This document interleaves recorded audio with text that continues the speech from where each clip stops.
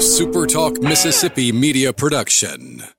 Well, believe it or not, we are 12 weeks away from the start of football season. So as we always do here on Thunder and Lightning, we'll begin our opponent previews, and we'll start at the end, which means we get to talk about the Egg Bowl in June. So joining us for the first time on the Welcome Home Beef Hotline, Richard Cross, the host of Sports Talk Mississippi, joins us. Richard, I don't know if you're going to be up for this or not. We're going to talk about sports for the next few minutes. I like that idea. Hey, Dad, I've been on a podcast with you one other time. Years ago. Oh, that's right. When you and Bob Karskadden were on, I think you couldn't shut me up. No, it was me and Stephen Augustinelli. Oh, your cousin. Yeah, we were on This Is Our Show, yeah. You held the record for a while for longest interview we ever did. It was like an hour and 15 You talked forever. It was incredible. Yeah, I did. Don't ever say we didn't give an equal platform. Oh, we had fun, or at least I thought we had fun. We I did. had fun. And then you never invited me to do anything again. So, well, you know. That, your Rolodex has gotten so dry that you just were like, hey, can we talk? Well, I mean, you know, hey, Joel. Ben Garrett's on vacation, so, you know. So, yeah, all right. I hear you. Let's talk about this. Let's talk about the Ole Miss Rebels. You know, obviously here in Starkville, the concern is sort of the same. New coach and no spring. How do you install things? How do you get ahead of the game? All we've talked about with Leach is how simple things are. I don't know what the concern is in Oxford, but what is it in terms of getting offense going in the right direction, getting everything? It's all new in Oxford, just as it is here in Starkville. What's the level of concern up there?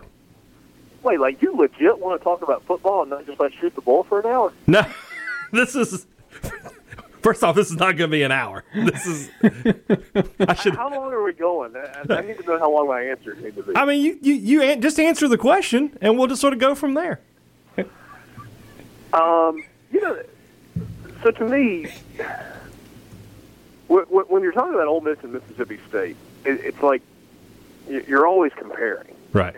And so as I've done, some various interviews and talked to different people and have been asked about who's got a bigger challenge. Is it Lane Kiffin or is it Mike Leach in terms of installation?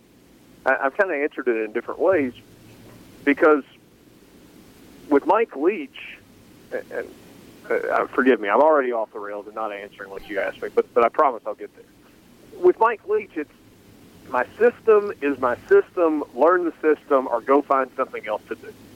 This works. This is what I do. You got to do it.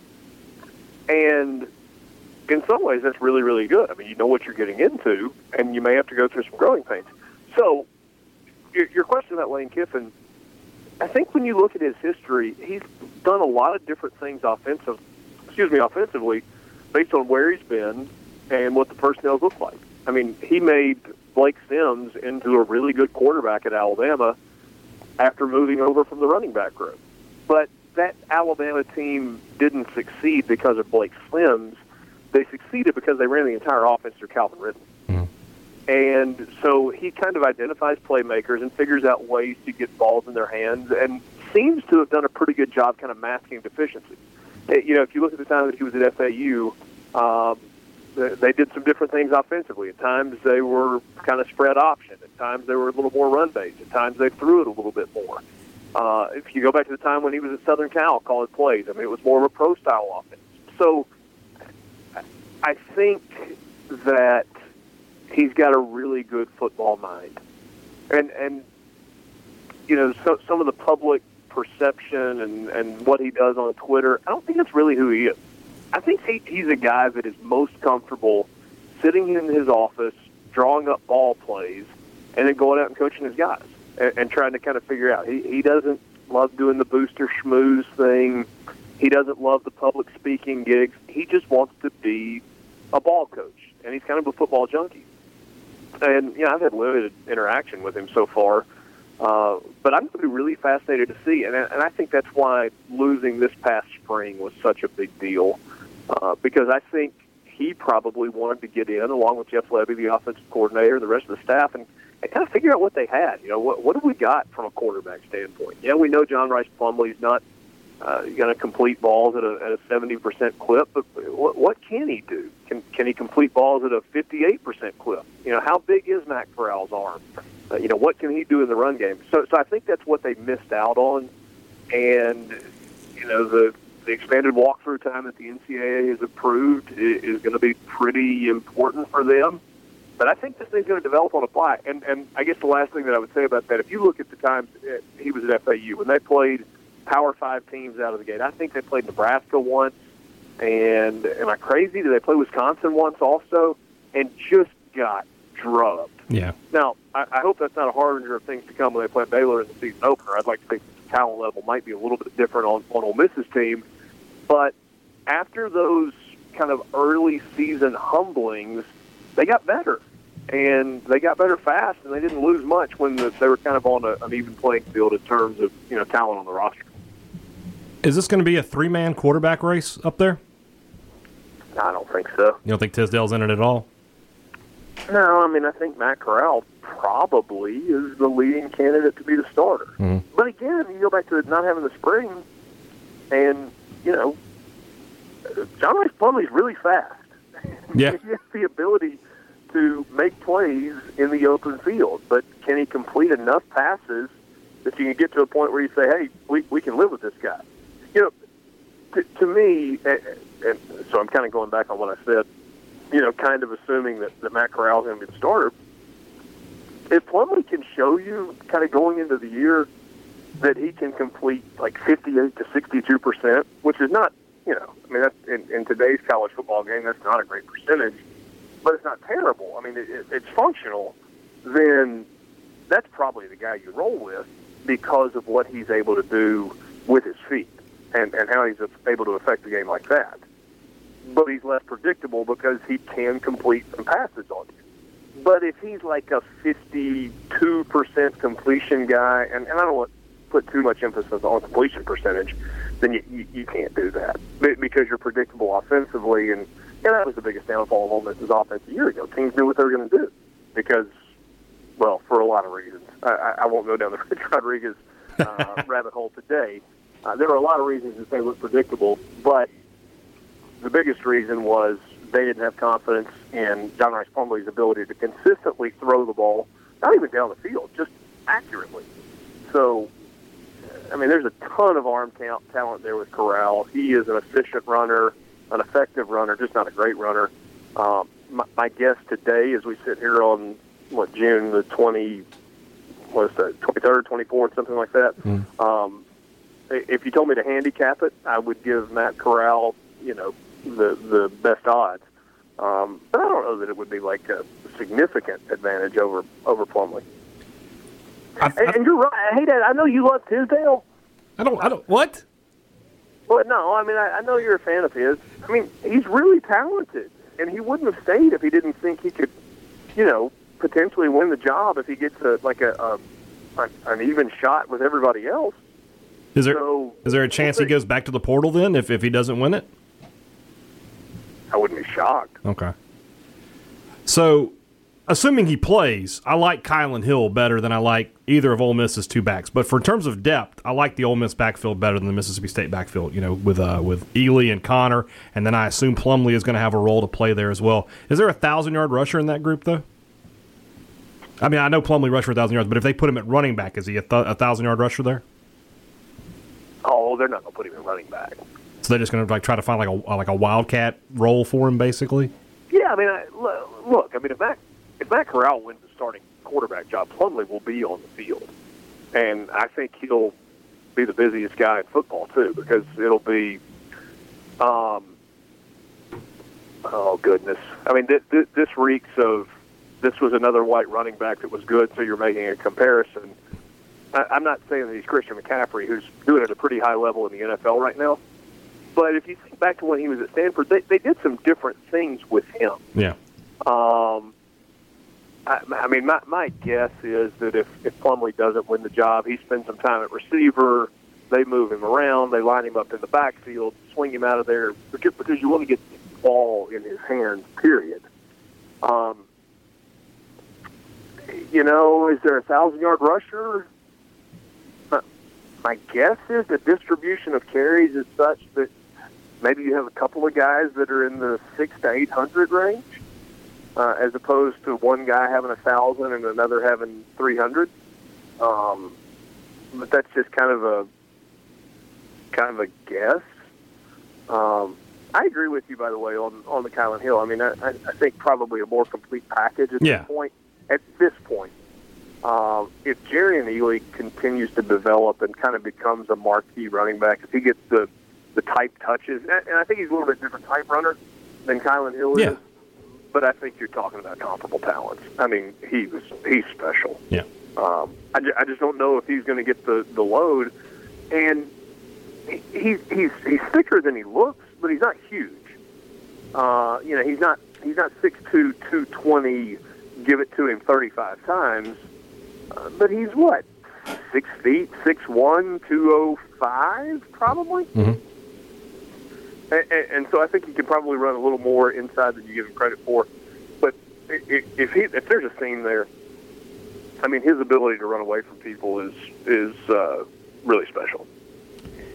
Richard, last year defensively, Ole Miss, they were much improved. They were much improved, better. No doubt about it. I believe, and you can correct me if I'm wrong, but I believe defensive line is basically a whole new group this coming year. If I'm correct on that, I may be incorrect on that. I'm not the Ole Miss, don't know them up and down, but what are you? It's a general question. Joel, if you don't know them up and down, just ask K-Dad. He does. If you're a big fan of the third string quarterback, you got to know your football at Ole Miss. But no, I guess overall, just defensively, what are your thoughts on this group? With gonna have a new group up front, just defensive thoughts. Is this team going to take a step back from what it was a year ago? Well, I don't know if you heard or not, Joel, but apparently Javon Curse is coming to Ole Miss this year. They just got a transfer from Canada. We were talking about it on Sports Talk Mississippi. We sure were. He's like 6'8", 250, and runs a 4.6 with a 35-inch vertical. So is it Bruce Feldman that does the freaks? The freaks, yeah. So maybe he's a. Here they go, hyping up recruits again. Here they go. There you go. I mean, he was a Canadian 5-star. That translates to 4 3/4 star here in the States. Though, yeah, that's the exchange rate. Ranking. Yeah, 247. Composite rankings. Right. No, you're 100% right. As people have asked me about the defensive side of the ball. To me, the question is up front because you lose Benito Jones and you lose Josiah Coatney and Chuck Wiley transfers out. Ryder Anderson is back and he's healthy, and I think that's good. It was a little disappointing. Ryder Anderson really kind of he looks the part at defensive end. He might be a little light, but it kind of looked like things were finally clicking for him. Then he got hurt early in the year. And missed the rest of the season last year. Here's what I think. They're going to have to figure it out with the defensive line. I don't think you can go with like an 0-6-5 defense where you play no defensive line. Jolie Dunn might have tried that somewhere along the way, but that is not a proven commodity. Here's what I'd say, though. I think they're pretty good at linebacker. Momo Sanogo back and healthy. You're 2 years removed from him having 100 and whatever the number was, 112, 118 tackles in a single season. You hope you get him back to that level. He told me a year ago that if they had gotten to a bowl game, which obviously they did, he thought he could be back for the bowl game and still be able to get the redshirt year back because of not playing in 4 games. So that's kind of where you start. I really like Sam Williams and what he brings to the table there. In terms of depth, okay, it's a little thin. But with regard to the first group, I like where they are at linebacker. And I think the secondary's got a chance to be pretty good as well. So I would say those are the 2 areas that they grew the most last year. But now they've got to grow up on the defensive front in a hurry because you're right. I mean, it's just some guys up there. And, maybe those guys, we get to a point where we know their names, by the end of the season because somebody's emerged. Yeah, you're not looking for somebody to give you 40 tackles from defensive tackle or from the nose guard to go get you 8 sacks. You just need somebody that can kind of be competent in clogging up the middle, taking on some blocks, occasionally disrupting in the backfield. and creating some lanes for linebackers to make plays. And I think that's got to be kind of the strategy they go with. State's won 3 of the last 4 in the Egg Bowl. They've won 2 in a row. It probably would be 4 in a row if Nick Fitzgerald doesn't get hurt in 2017. I feel like that's a fair assessment. Why? And that's coming off of from 12 to 15. Ole Miss won 3 out of 4, and really, could have won 4 in a row as well. There, the 13 Egg Bowl was obviously very close. Is the rivalry about to flop back around again? Is Ole Miss building some momentum? What makes you just give me a couple reasons you think they'll beat Mississippi State this year? That was a lot of ifs. A lot of ifs. If my aunt was anatomically different, she'd be your uncle. Yeah. Yeah, I mean, I really think it is about to switch, but not like for 3 or 4 years. I mean, I think we're talking about for 3 or 4 decades. I really don't see a scenario where Mississippi State wins again until roughly 2050. Richard Cross, everybody. Yeah, I don't know. I mean, there was a stretch there where home field mattered, mm-hmm. and then it didn't. Yeah. And you go through the history of the series, and you've seen some pretty decent streaks, but over the last, 20 years, I mean, nobody's really reeled off of, oh, my gosh, I can't believe they just won 6 in a row. Yeah. It just doesn't happen in this series. The rosters, generally speaking, I'm not saying every year, and probably not this year, but generally speaking, the rosters are fairly comparable. There seems to be varying degrees of motivation on a year-in, year-out basis. Some years, Ole Miss is really locked in for that game, and you know what? I just got a feeling something's weird, and maybe there's something weird going on, like there was the night with Dan Bowen. Let's revisit that for a second, if you don't mind, unless we're up against some time crunch. I mean, it's a podcast, so no, we aren't. Well, I mean, at the beginning, you told me I didn't have long to go. No, I didn't say that. I didn't say that at all. Typical Ole Miss media, just fudging what we say. Go ahead. Nick Fitzgerald's injury aside in that game, mm-hmm. and I don't really disagree with what you're saying. I mean, I think if he stays healthy, as bad as he was in the first quarter of that game, I think he probably would have found something, especially in the running game, as it had gotten deeper into the ballgame. Right. But there was a weird vibe in the stadium that night. There was. And there was a weird vibe on the field, and it was, I've been to a bunch of Egg Bowls. The first Egg Bowl that I went to was in, I've told you this before, 1991. Mm-hmm. It was the year that it returned to campus. Never went to an Egg Bowl in Jackson. And I've only missed 2 since then. And incidentally, both times I was in the Bahamas for basketball. Once for women's basketball on the radio when I was doing Ole Miss, and then once for the Battle for Atlantis a couple of years ago. Right. So I would qualify those as good reasons to miss an Egg Bowl. Sure. But sometimes it just feels weird. And I think in the stands, which I know both of you guys in the past have sat in the stands for this game, it feels different than that for that than when you are actually on the field. And going back to that night, what year was that, 17? Yeah. Is that right? In 2017, it was cold. It wasn't miserably cold, but it was cold. And it was just weird as they were going through the senior presentations, and it was something's off. Mississippi State's better than Ole Miss is. There's no question. But going into this game, it doesn't feel like Mississippi State's about to win, and certainly not about to run away with it. And then obviously weird things happen, and people are still convinced that Ole Miss intentionally did the injury. Yeah, whatever. Right? We don't have to relitigate that or legislate it or whatever. But it was a weird feeling, and this is a series that lends itself to that. I don't know if it's going to feel any different this year with Mike Leach on one sideline and Lane Kiffin on the other. I mean, do they diffuse things a little bit because they're kind of buddies? Has that gone by the wayside because of COVID-19 or the transfer stuff, a few weeks ago? I got no idea. Would I be shocked if Ole Miss beat Mississippi State this year? Of course not. I certainly wouldn't be surprised if Mississippi State won. But your original question, if we're rewinding, is, is Ole Miss prepared to flip the series? No, I don't think they've got the roster to do that right now. I think if either team is going to go on a win 4 in a row, 5 out of 6, 7 out of 9. There's got to be a pretty significant talent difference in the two rosters. And I'm just not convinced that the difference is great enough in either direction right now or for the foreseeable future to see that kind of a run by either team. All right. Last question. Which Ole Miss receiver will lift his leg? Already? Yeah, but which Ole Miss receiver will lift his leg this year? Who's it going to be? Do you have an early favorite for that? I got a better question. Okay, he's got. I got a better question. All right, go ahead. Hey, Dad, if you attempted to do what Elijah Moore did, could you pull it off? Yeah, absolutely.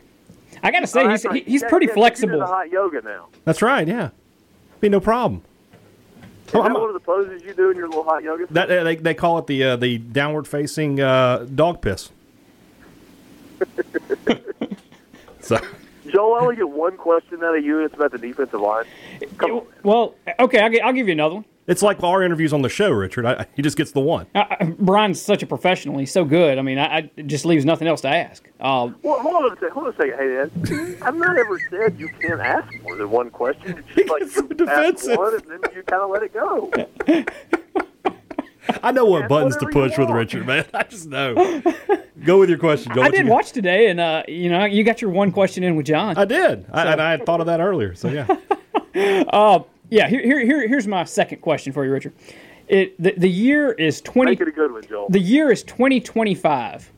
If I told you only one of Mike Leach and Lane Kiffin is still at their respective school, the other is gone, who's still here and who no longer is? History would tell us it's Mike Leach, right? That would be my guess, yes. I mean, what he was. I'm doing this off the top of my head. I know you guys both know it by heart. He was like 9 years at Tech, and I think it was 10 at Tech and 8 at Washington State. I was going to say 9 and 9. So 18 years between two stops, and Lane Kiffin will turn 19 next week, I think. I mean, look, maybe I'm wrong on that.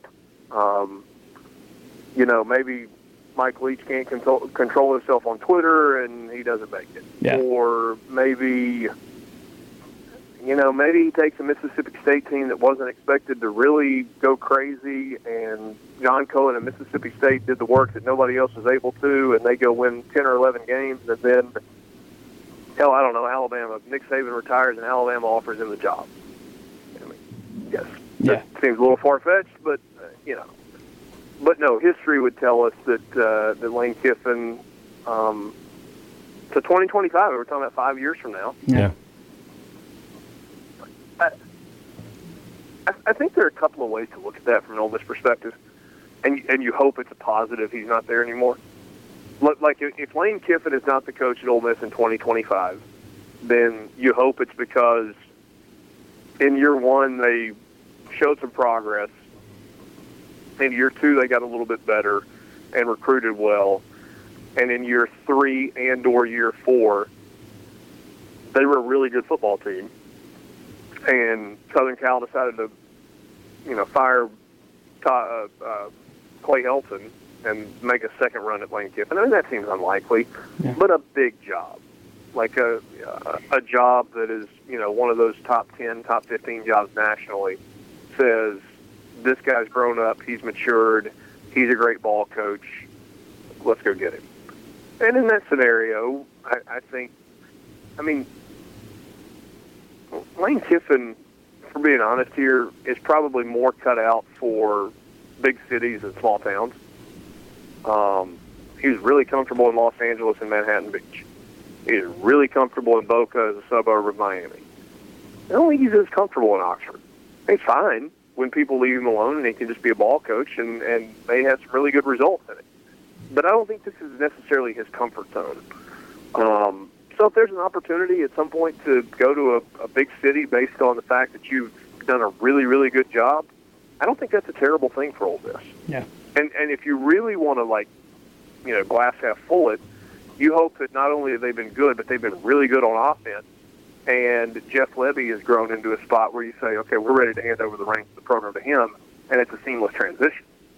I know that's a lot of you were doing the if thing earlier, hey, Dad. I mean, those are the ifs. That's a lot of words for the answer to your question. But if you said you got to pick one, I'd say Mike Leach is still at Mississippi State 5 years from now, more so than Lane's at Ole Miss. Yeah. All right.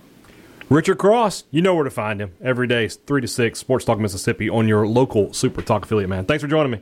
A Super Talk Mississippi media production.